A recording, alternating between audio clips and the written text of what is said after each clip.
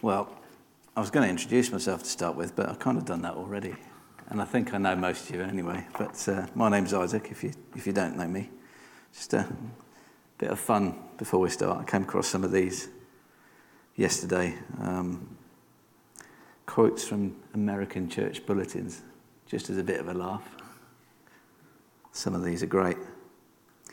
The sermon this morning, Jesus walks on water. The sermon tonight, searching for Jesus.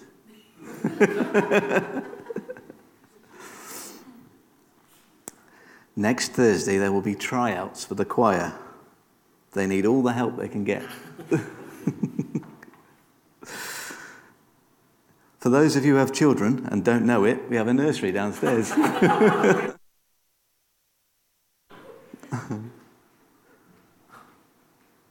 Ladies, don't forget the rummage sale. It's a chance to get rid of those things not worth keeping around the house. Don't forget your husbands. This is my favourite one. Please place your donation in the envelope with the deceased person you want to remember. It's nothing to do with what I'm talking about. I just thought it was really funny. Good. So I want to talk this morning about you. And by you, I mean the church.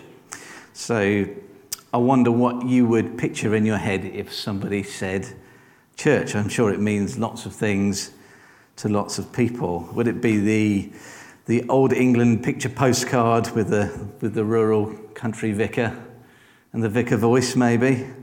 Pews and dusty hymn books and organs. Maybe a village green and a church fete like Dad's Army. Everyone seen Dad's Army? Remember that? Perhaps you're visiting us for the first time this morning. I don't know if I know everybody, but you've never been to church before, and you're probably thinking they're all a bit odd, aren't they? Well, if that's you, then you're welcome, and do take the opportunity to ask us loads of questions afterwards, because we love your questions and we'd love to tell you all about what church really means and who Jesus is. And our experiences will be very different, and they'll be shaped by our history, they're shaped by experience, positive and negative, no doubt. My own, growing up, at least at a very early age, time for a bit of honesty here, was abject boredom with some biscuits. And some nice people as well. So clearly that changed over time. That's not the end of the talk, you'll be pleased to know. But I remember going to an old Baptist church as a small child and yawning a lot. Anybody else have that sort of memory as church as a kid? Yeah, Jeff, you do, yeah. Julie, yeah. It smelled a bit funny, and everybody other than my mum and dad, and maybe one or two others, seemed that they were at least 150 years old. They were ancient, and I was kind of down here. There were hymns and songs, mostly hymns, but some songs too. You know, the really modern go-y ones where there was a guitar, and they were sung from the dusty old Mission Praise or Songs of Fellowship book, and there was a lovely old lady called Helena, she was one of the 150-year-olds, and she used to play the songs, and she would get slower as she got through the songs and slightly more out of tune. And I think everyone was kind of surprised that she was awake or still alive at the end of the service. You know, it's one of those. It was an experience. I think we're all, just in a bit of a daze, me and my brother, not many kids at the church, and they serve very pale-looking tea. Did anyone remember the sort of washed blue teacups or washed green teacups? Yeah? The sort of Baptist church standards. Remember those? And I think, so this church had about 50 people in it, and they had a cupboard, like a secret cupboard in the corner that the kids weren't allowed to go anywhere near. I think they had about 2,000 cups for 50 people. So I don't know whether that was faith or whether, the price was right at the time or what. And then there was a lively moment, I do seem to remember, when my little brother, aged 6, fell into the baptistry. That was on the day of my mum's baptism. And there's like a thin plastic cover over the top, and he walked over the cover, and there was this sort of help, with his hand slowly disappearing downwards. And I don't think I've seen the congregation move that fast, to be honest, before or since. But the really interesting thing is, even then and even now, I remember from 30 years ago, I'll say that quickly, that's, I don't look that old, do I? After that sort of boring bit of the service, as I saw it, people would stand around and they'd talk to each other. And whilst they were talking about the boring adult things, they were also talking about this Jesus. They kept talking about Jesus, and they kept talking about how amazing he was and what he'd done for them. And they kept talking about this thing called mission, which I didn't have a clue about at the time. And they were like these buzzwords. It was like a different language, you know. And I saw it differently. You know, I was sitting somewhere being quiet and listening and doing what I was told. Sometimes. So even though I was picking up on something of the truth back then, my fundamental problem was, and I'm still on this journey, and I'm sure many of us are, that I didn't clearly see the church for what it really is and was, whose it is, and how God sees it. I just saw it, as I said, somewhere to sit, be quiet and listen, do what I was told, not make too much fuss, not distract the adults. Of course, sort of fast forwarding a few years, I came to know Jesus myself and understand this mission thing meant introducing him to others and being on a mission together. And that's what we are, aren't we? We're a people on a mission together. Together on a mission, in fact, is a phrase that's been borrowed, hasn't it? It'd be the name of a New Frontiers leadership conference that was I don't know, ran for 10 years, 12 years, something like that. A long time, isn't it? A Brighton conference. It's important. It captures something about who we are. So what is the church? I'm slightly disappointed that Jonathan's not here because I've got a bit of Greek. He's on holiday, yeah. Yeah. Tell him I'm using a Greek word. He'll be impressed. It's not kebab. Who's heard of the Greek word ecclesia? Anyone heard of that? Yeah. Oh, good. Most people, Greek more than I do. It means the called out congregation or assembly of God. So what does that mean? So the church firstly is called out. So who remembers 1 Peter 2:9? We're described as a chosen people, a royal priesthood, a holy nation, God's special possession, that you may declare his praises of him who called you out of the darkness and into his wonderful light. That last bit, isn't it? Called you out of the darkness into his wonderful light. You see, we're called out from somewhere to somewhere. We're called out of darkness into light. We're called out of the pit into glorious freedom. We're called out of law into grace. Hope Church, do you know that you are God's special treasured possession? Do you know that? I said I was going to talk about you, didn't I? Each one of you, you are his treasured special possession. Have a good look at the person next to you. They are too. You might think they don't look so special. They might be thinking the same about you. But you are treasured possession of God. They've been called out to worship Jesus alongside of you this morning. That's pretty cool, isn't it? We are the chosen people of God. So we're called out. We're an assembly. We're a family. We're called to mission, but not to do it on our own.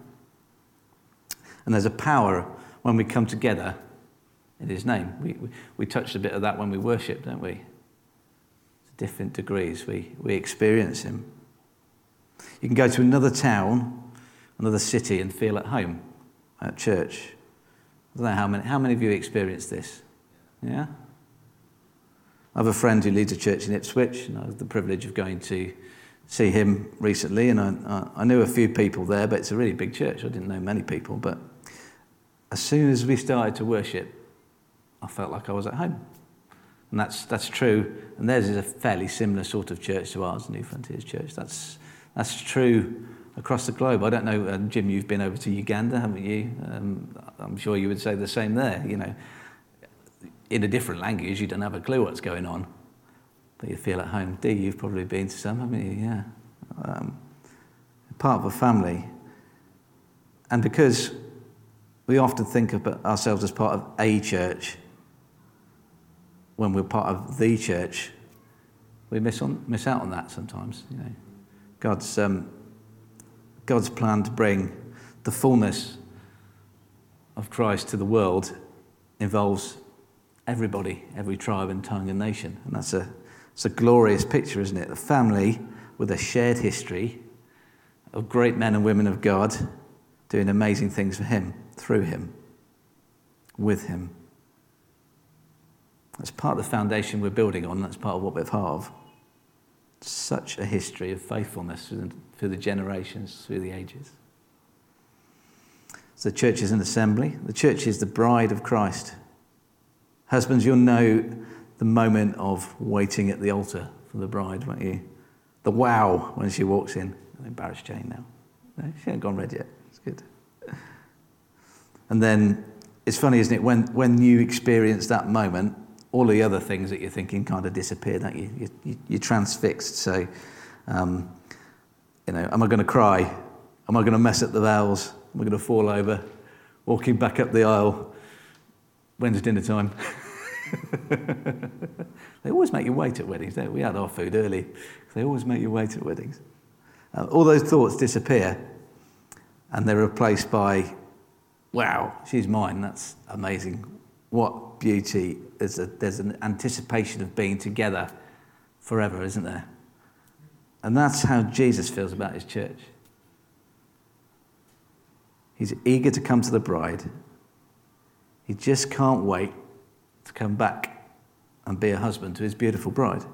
He's preparing us. He's building his church. He wants us to be at our most beautiful for him because he loves us. I think we can often lose sight of just how he sees us, can't we? We look at ourselves. We do the comparison thing. We look around us. We look at our culture. We need to see us how he sees us. We get used to the privilege of being in a church, in the church family, worshipping in freedom, like some other countries don't have, and somehow it becomes ordinary. Well, let me tell you, that's not how God sees it. It's not ordinary. It is an extraordinary honour to be part of the bride of the returning King, the King of Kings. The church is a body as well. This piece of 1 Corinthians 12, I'm sure many will know. Just as the body, though one has many parts, all its many parts form one body. Everyone has their own unique place. There's no spectators on the sidelines. We're all in it together, but we're not all the same. That's really important. Some of us need to hear that this morning. Everybody is welcome. Everybody is needed. You are welcome. You are needed. It's really important. You bring a distinct flavour that only you can bring. When you're not here, you're missed. So Paul, in lots of his letters, uses this body illustration in the New Testament, doesn't he? And it's so valuable. He says if one part's not working, it has an impact on the rest of the body. I like to keep fit by running badly. And at the moment, I've got an issue with my Achilles tendon. And let me tell you, it's really frustrating because it really slows me down. Everything else is kind of geared up, ready to go. I've got this little nagging pain just here. And it really is a tiny part of my body, but it really slows me down. If my leg one day decided not to work, it'd have a really big impact on the rest of me, wouldn't it? If I woke up in the morning, it said, no, I can't be bothered today. The leg says, no, I can't be bothered. I'm not doing what the rest of the body wants me to do. The rest of my body, I have to work hard. I have to drag it along like that, wouldn't it? So that has an impact on the body. We would have to carry it. But it wouldn't just affect the whole, it'd also affect the leg. If I'm not using my leg, it becomes weak. The muscle becomes weak. It becomes more vulnerable. It's not got the protection of the rest of the body. Or, the flip side, if it just sits there, it gets bloated and it gets fat. It consumes, it's fed. Now, every part is important. Do you know what your part is? do you? It's a really important question to ask yourself. I'd make it your mission. I really do encourage it. You make it your mission to find out and get stuck in. Because it takes everybody. It takes all of us together to bring the fullness of Jesus to the world.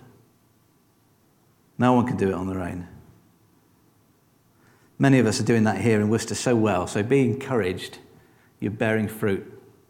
You're hearing just some examples of that this morning. Some of many of the things going on in this place.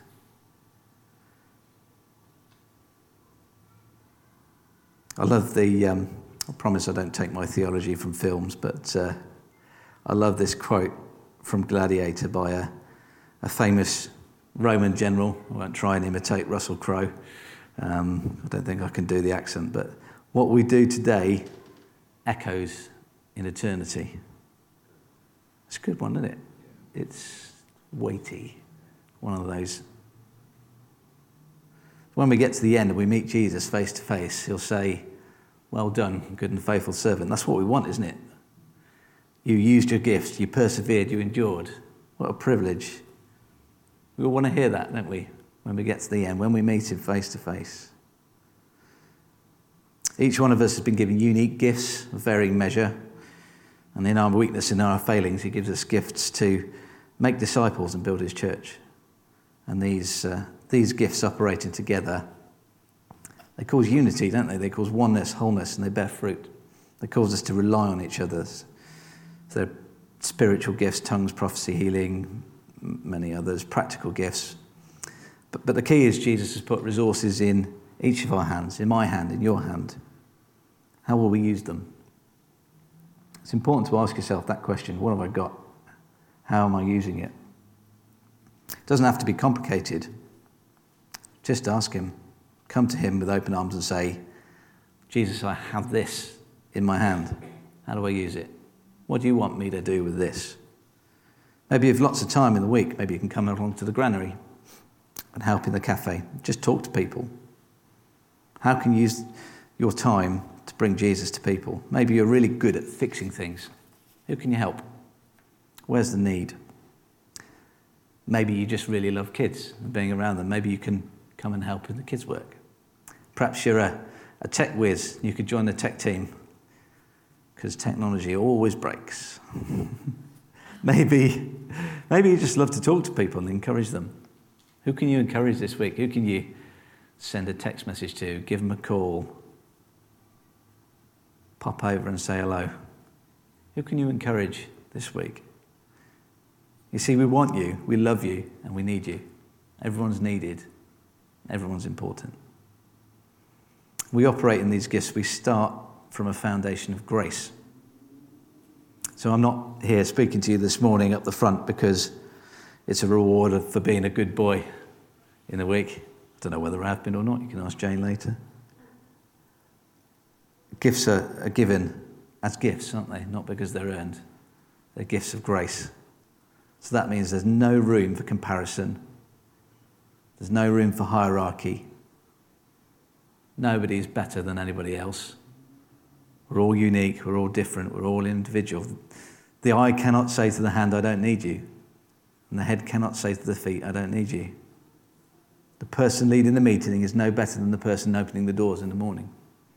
The person welcoming is not less important than the person cleaning the floor. In fact, just a couple of verses later on in 1 Corinthians 12, it says, the parts that we think are less noble, we treat with special honour.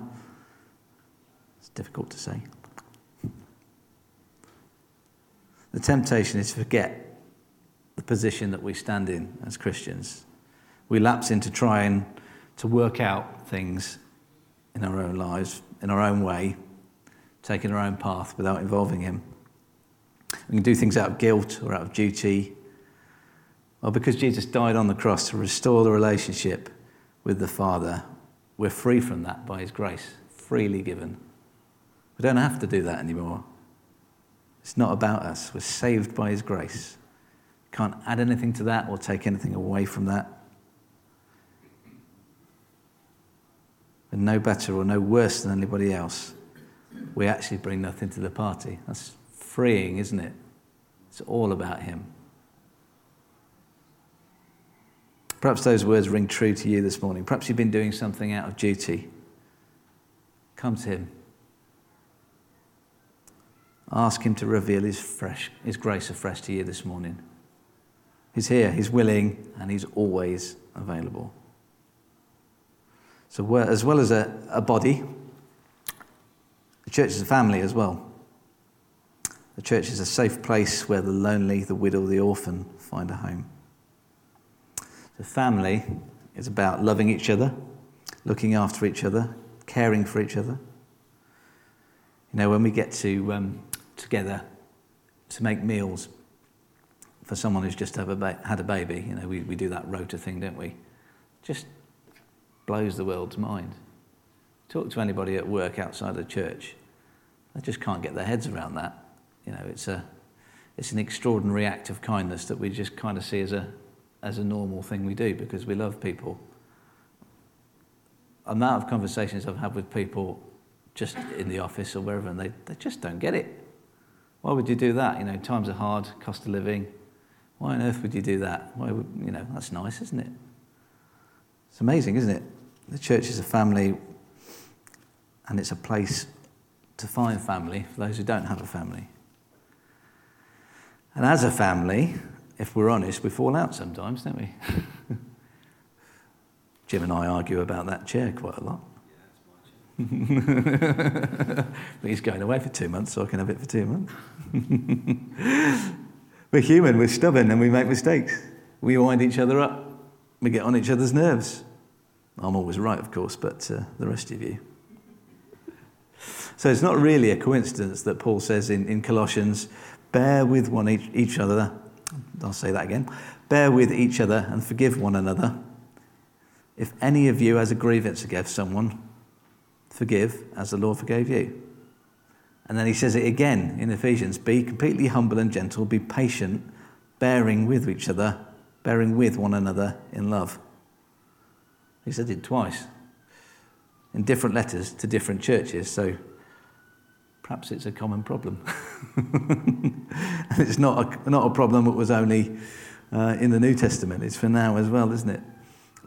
Let's love each other well. There will be disagreements and differences, but let's disagree well. Let's forgive quickly.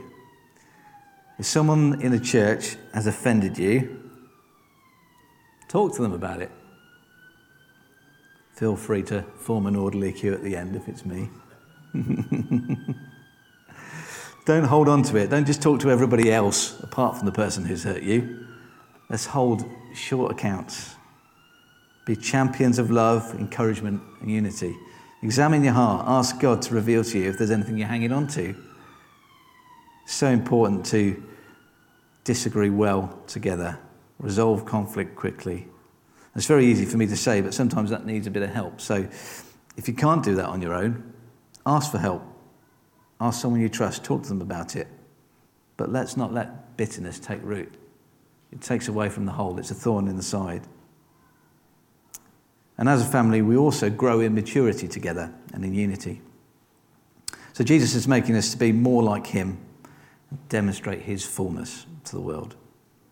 So he's maturing us so that we're not tossed to and fro by the waves of the latest trend. He's maturing us together, but we also have an individual responsibility in that, don't we?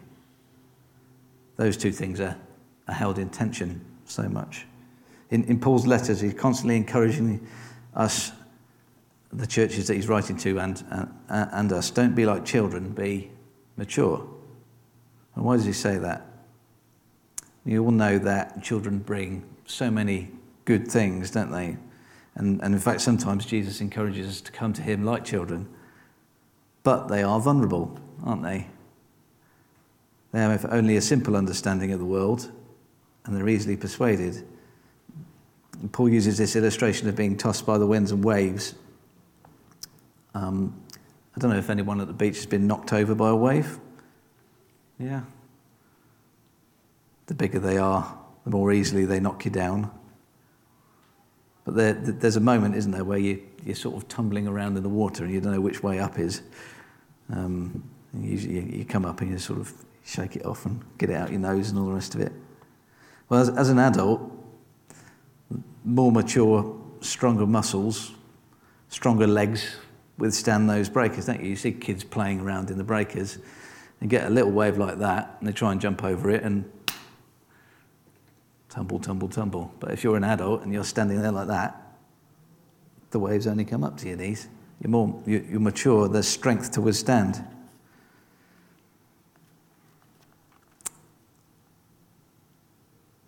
The stronger parts protect the weaker parts.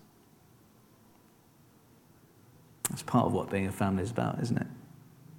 The currents and waves of new untested doctrine, the latest fad, our own post-Christian Western culture can carry us off if we're not careful.